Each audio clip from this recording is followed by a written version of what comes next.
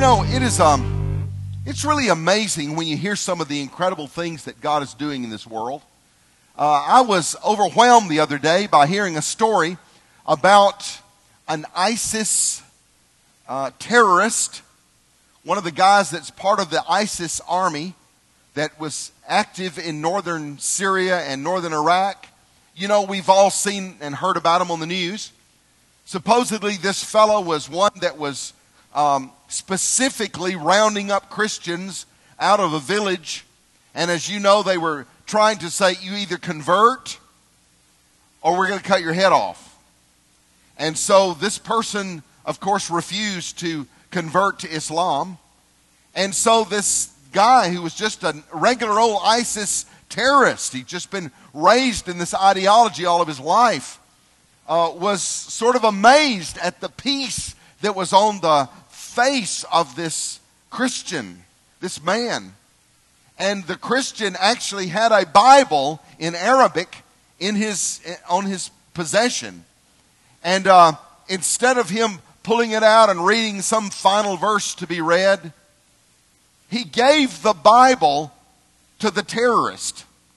He said, "This is for you," and gave it to him, and then offered his head on the chopping block. And this man severed his head from his body. And this Christian went to be with Jesus, and this terrorist was left with a corpse and a Bible. And he goes away and felt no remorse whatsoever for what he did, and started reading the Bible, the New Testament. Not long after that, and I'm not joking, Jesus appeared to him. Jesus appeared to him. I don't know, a vision, a dream, in person, I'm not sure. And said to him, "Why are you killing me?" The guy was shocked that Jesus had appeared. He got the New Testament and he began to read. He searched out one of those people he was trying to kill. He prayed. Jesus came in his heart. He somehow escaped the ISIS army and now is in hiding with a Christian community, learning to talk about Jesus and walk with Jesus. And you go, "Are you kidding? You mean Jesus just sought this one guy out?" Like there are thousands of those ISIS guys. Why don't we just have an appearance every 5 minutes? This guy was the worst of the worst, had felt no remorse, had laughed when he lopped off someone's head, and all of a sudden something happened in him. The Word of God started transforming him. Somehow it made his ears start listening, and then when Jesus showed up, everything changed. Now that to me is absolutely amazing. It is amazing not just this guy could get saved.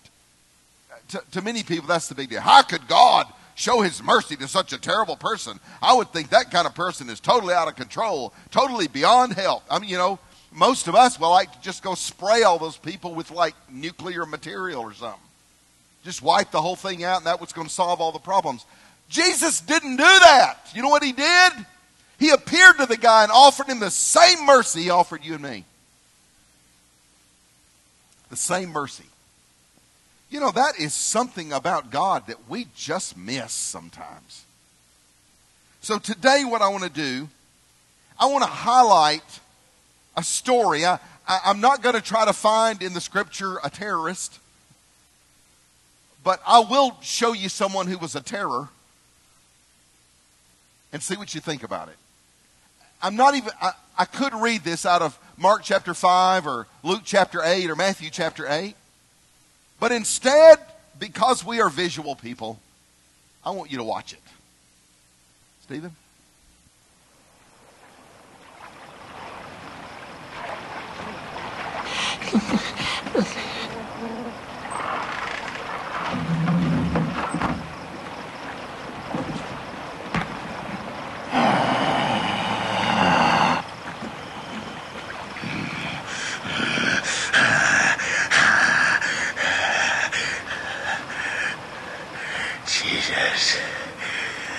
Son of the Most High God.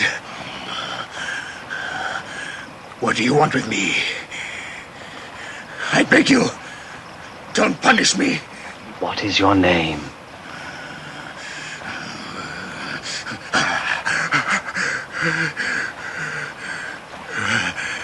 Legion. Lord, we beg you, do not send us into the abyss. Let us enter into the herd of swine.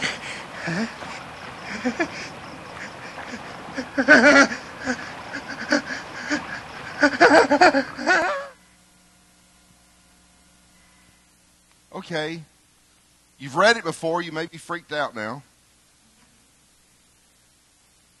But I want you to think in terms of this guy that Jesus made a personal visit to. What was there about that guy that would make you even think he would be interested in Jesus? It's not like he was a Pharisee who came to Jesus by night and said, "What must I do to inherit eternal life?" You sort of didn't hear that out of that guy. What was it that happened here? Let me give you a little background, okay? Jesus had just been with multitudes of people. He'd been in a red-hot revival on the other side of the Sea of Galilee. It was such a red hot when they were trying to chase him down and get him to touch them and heal them. And, crowds were there, TV cameras, I'm sure, catchers, all those things. Everything was going on that side. Jesus got in the boat, and the Bible said, escaped from them. That's what it says. The word there, and he left them, means escaped. He got in a boat and escaped. And he was going across the lake with his disciples. And he said, we're going to go to the other side. Well, listen, Jesus was not someone unfamiliar with the territory. Around the Sea of Galilee, there were some villages. And then on the north, sort of the northeastern part of the Sea of Galilee, was a region known, the area of the Gerasenes or Gadarenes. It's called either one of those in the Bible. And this was an area that it was under Jewish control, but those who lived there were sort of escaping away from the traditional Jewish laws. Let me tell you what they were doing there. They were raising pigs to sell to the Romans for food. Now, Jews just don't raise pigs unless they are in a contract with the Romans. So these guys got out of the synagogue towns and came to the Wild West kind of towns, and they lived there, or they lived out on farms, and they raised pigs for the Romans. Let's just say that wasn't prime recruiting territory for disciples. And Jesus went across there knowing that's where he was going. It was also sort of away, and it's a graveyard. It's no different than today. People just don't like to live among graveyards. I personally am very thankful we don't have this church and a graveyard right over there. It's sort of creepy. You never can tell where a graveyard's going to be. I think there's one in Tuscaloosa right next to Bryant-Denny. And I've heard some of y'all say, it's weird when you walk, there's a football game, there's a graveyard over there. People don't generally just go to graveyards to hang out, unless you are weird. Okay, Jesus got in a boat, and that's where he went. I am sure the disciples were going, what in the world are we going there for? Why are we going to Loserville? Why are we going there? There won't even be multitudes there. There will be pigs. Can you imagine a worse place for Jesus to take his fledgling disciples to try to teach them about ministry? Why in the world would you go there? Why would that even be a place that you would go? It was populated with people who weren't interested at all in God. And then they show up right at the place they landed their boat. You saw them. That was live footage from the Sea of Galilee from 2,000 years ago. When Jesus landed there and he got out of the boat, all of a sudden this crazy, I'm talking crazy man, comes flying down the graveyard toward them. And they did a good job casting this dude. He was crazy. This is what the Bible says about him. The Bible says he was naked, we would call it. He was out of control. He was screaming. He was crying. He was bloody because he was self-destructive, was cutting himself with stones. He lived among the tombs. Boy, that's a big thing. He was the first fruits of the zombie apocalypse. Really, he was living among the dead. And when Jesus lands, this guy comes tearing at him down the hillside toward Jesus at the Sea of Galilee. Now listen, he was the only guy, one guy running toward him. One guy. And Jesus gets out of the boat. Notice, Jesus got out of the boat. I bet the rest of them stayed on the boat when they saw the guy coming. Let me tell you he was demon possessed, duh. He was completely controlled by demon spirits, and he lived among the tombs. If you were a righteous Jew, you didn't like that scenario. In fact, if you were a super righteous Jew, you called yourself a Nazarite, and you wouldn't touch anything dead. So you stayed away from anything dead, including tombs. And this guy comes running out. The Bible says he had an unclean spirit. He was considered by the Jews as unclean in every way. Unclean, unclean, unclean. He comes to Jesus and he does a weird thing. The Bible says this guy that couldn't be held by chains, who had been, and the scripture actually says it if you read it in the book of Luke, it says he had been cast away into the tombs. Nobody wanted anything to do. Even the crazy people that lived in the area that were pig farmers, they didn't want anything to do with him. You know, you saw that on the video. He asked to go into the herd of swine. That's probably where he felt the most at home. He probably was considered by everybody else as no better than one of the pigs. Think about that. But there's something about this picture I want you to see. Jesus got off the boat, was standing at the bottom of the hill. The guy runs down the hill, screaming at him. Go away from me! What do you want with me? Go away from me! Go away! I want nothing to do with you! And while he's running to Jesus, he runs to Jesus. The Bible says he fell at his feet. Or literally it says he fell on his feet. So I'm not thinking about him coming down there and then hiding in a little bush over there. He went right up to Jesus and touched him and said, go away, go away, go away. Now that doesn't make sense to me. Go away, I'm going to go touch you. Go away, go away, go away. Hug me. What does that tell you? That tells you something that we know as a spiritual principle.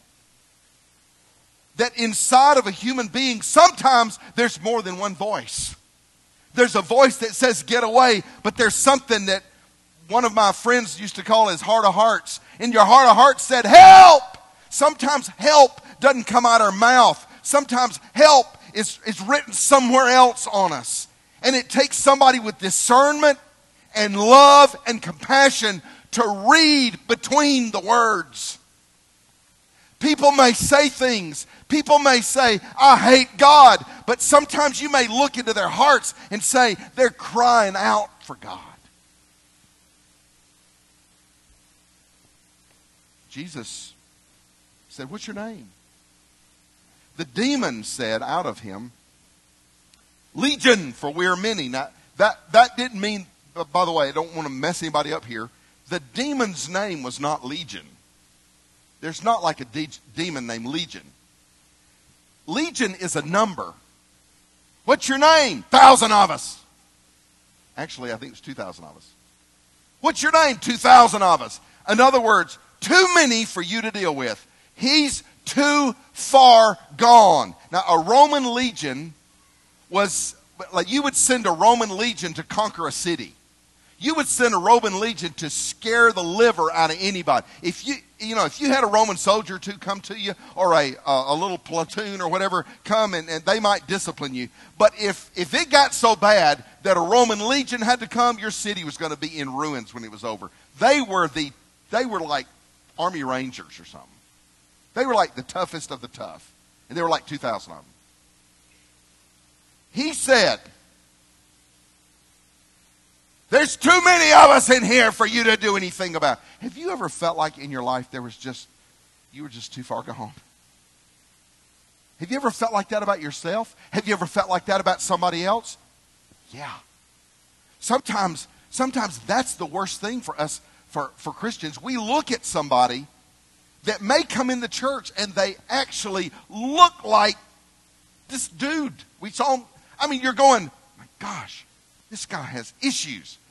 Isn't that our word? He really has issues.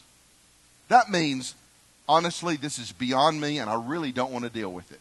That's what issues mean sometimes. This guy's too far gone. Wouldn't you have said that about the ISIS guy? Man, this guy comes in and goes, I'm an ISIS terrorist and I need Jesus. We're going, we're out. Right? Go get the children quick. Have you ever felt like somebody was too far gone? Have you ever really shut your heart and said, done the old Southern thing? God bless his heart. Bless his heart. He's got issues. That really is code for, I hope he tries another church or goes to Jimmy Hale. I'm serious. That's code for call Mike and Anita. That's code for, you know what? I don't think we have what you need. Are you kidding? Jesus! Do we have what they need? Jesus went there and met crazy man who everyone said was beyond help. Legion. He's got legion in him. There's no help for this guy. Even the crazy people don't even want to have anything to do with him. And Jesus showed up and healed him. He healed him. He healed him and got rid of a whole bunch of pork at the same time. You know, take that, Roman army. He healed the guy. The Bible says he was immediately in his right mind and they put clothes on him, which, by the way, is what people do when they're in their right mind. They wear clothes. So I'll tell you that. In case any of you were worried about that. Listen, the Bible says, the guy asked Jesus, you can read it for yourself, can we get in the boat? Can I get in the boat and go with y'all? And Jesus said, nope, you can't go to the boat. You need to go into that town over there where people don't know what's going on. Go to that town and show yourself and tell them that the Lord has had mercy on you. Wow. Now, here's where I am in this whole thing. I am amazed not just at the power of God over demon spirits. That's really very cool. That's really cool. But this sermon isn't about deliverance. This sermon is about Jesus getting in the boat and going across the Sea of Galilee for one guy. One guy. It really wasn't economically worth it to do that. I mean, come on. They spent all night rowing across the rowing the boat across the river. Sea of Galilee, ocean, whatever. That took a lot of effort. I'm sure they had to take their food over there. They had to be inconvenienced to go over there. And I'm sure they said to Jesus, what are we doing here? You know what they did? They healed the man, got in a boat, and left. Jesus went there for one guy. And I want you to know there's something about God you need to understand. He's all about leaving the 99 and going after the one. He's all about saying, I know you by name and I will meet you personally and I will do everything to reach you or anybody you love or anybody you know. I want you to see this picture of our God. He gets in the boat and rows across the sea for you. One man is valuable. We hear it. We hear it all the time. We hear the slogans. Last week, a rally in Birmingham that was all lives matter. I couldn't agree more. Let me tell you what. This one life even mattered. This one single life. I remember many years ago, Pastor Ron preaching a sermon that really stuck with me. It was that the Lord of hosts, you know what that means? Hosts means myriads of angels. He's the Lord of a whole army of angels. Is also, the Bible says, the God of Jacob. You know who Jacob was? A liar. The same Lord of hosts is the God of Jacob. The same Jesus who preached to the multitudes on one side was the same powerful God who went across and sought out one person. Has anybody in here felt like you were the one that God sought out? Yeah, I have. Many times I've looked at myself and say, are you kidding? Why me? What? I'm not any better than anybody else. In fact, I'm worse than most. Why did you even notice me? But you knew my name. The other day, with our second and third year master's students that were here, we were having prayer time at the front here. And we were just sort of going over some prayer requests and everything. And we had taken an opportunity to send everybody out. And I said, look, for just the next few minutes, I don't want you to ask God for anything. All I want you to do is thank Him.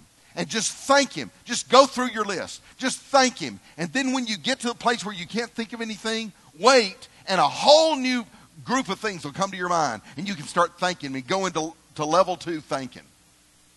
And it worked just like that. And everybody sort of stopped, and then they just pressed through, and more things. And all of a sudden, God got bigger, and what God had done just got bigger in everybody's mind. And I remember looking over to Marion Clark, and I said, Marion, tell me something that you forgot to be thankful for, and God today showed you that new thing to be thankful for. And you know what she said? It resonated with me.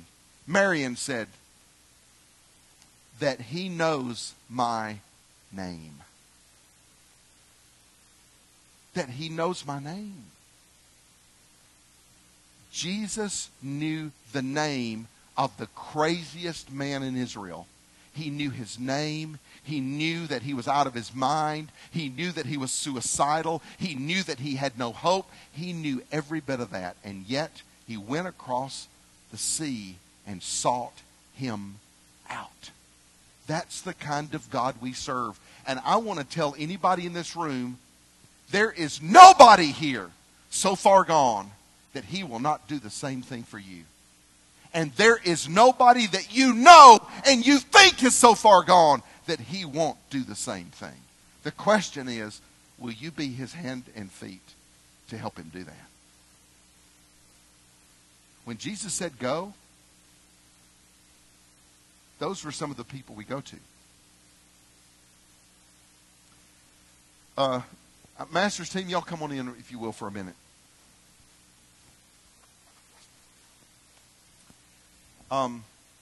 There's a drama that Jordan put together last year that really tells this story. It tells the story of the demoniac. And I want you to watch it carefully. This, of course, is in a genre that sort of would reach a lot of college students. Andrew, they would get into this kind of thing. I want you to look at somebody who the world would say they're out of their mind. They're hearing multiple voices in their head. They don't know what they're doing. They're suicidal. And yet they hear this voice that says, I love you. And they can't decide whether to respond to that voice or be overwhelmed by the evil and the demonic influence around them. This is where young people live right now. They live right here in this little place. Many of them live there. They don't know who they are or what's going on. And they hear these multiple voices. And they hear all this. And they've got to have a Jesus show up on the shore and rescue them. I want you to watch this.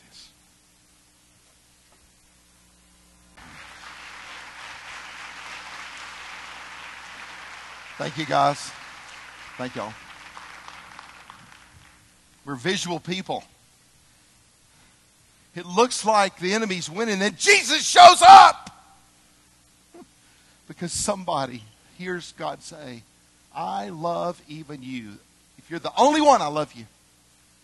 I want to share scripture with you. This is from the book of Micah, and this scripture has done something to me for a long, long time. This is what it says. In that day, declares the Lord, I will gather the lame, I will assemble the exiles, and those I have brought to grief. I will make the lame a remnant, those driven away a strong nation. That guy that committed murder by chopping off the head of a Christian just weeks ago is now redeemed. Jesus came and pulled him out of something that looked worse than you saw. And now, you know what that guy's doing? He is now becoming prepared to go and touch the very people that used to be his comrades. His goal is to win as many people to Jesus as he can. Do you see what God has just done? He has just taken the lame, the exile, the one cast away, just like the guy in the scripture. And now he wants to make that man a strong nation. He wants to make that man a strong guy. That's what God does. The very people you look right now and see that you say they are too far gone, that's exactly the ones God's going for. Does that say something to you about our Father? It says something incredible to me. Some of you may have heard this, and I'm going to go on and tell you there's a reason I'm plugging this in right now. Our own David Headley, you know he struggled for a while. He went to be with the Lord last night. Some of you don't know that yet. There's going to be a memorial service here sometime on Saturday of this week. Just got that word. But let me tell you what's incredible. David and Beverly have 3 children. They have a son and then a set of twins. And their son that was one of the twins, named Daniel, he left God when he got out of high school. He got messed up with the wrong people, and he turned his back on God. He not only turned his back on God, he turned his back on God and got involved in the occult. He got involved in not just atheism. It started with atheism and turned into actual occult satanic practices in his life. And David and Beverly they were in ministry, Pentecostal preachers, and they didn't know what to do.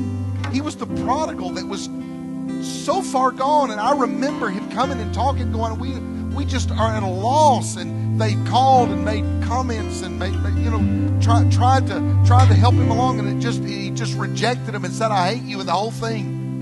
And they turned him over and said, Jesus, you're going to have to make a visit. You got to bring the prodigal home. We can't do it. And they had to let go. And David and Beverly let go. And they said, God gave them a promise that I will go visit them. I will go and I will, but you cannot reach him, but I can. Let me tell you what happened. Just over several things that happened. He calls them and he comes back to Jesus and he leaves the past and he gets set free.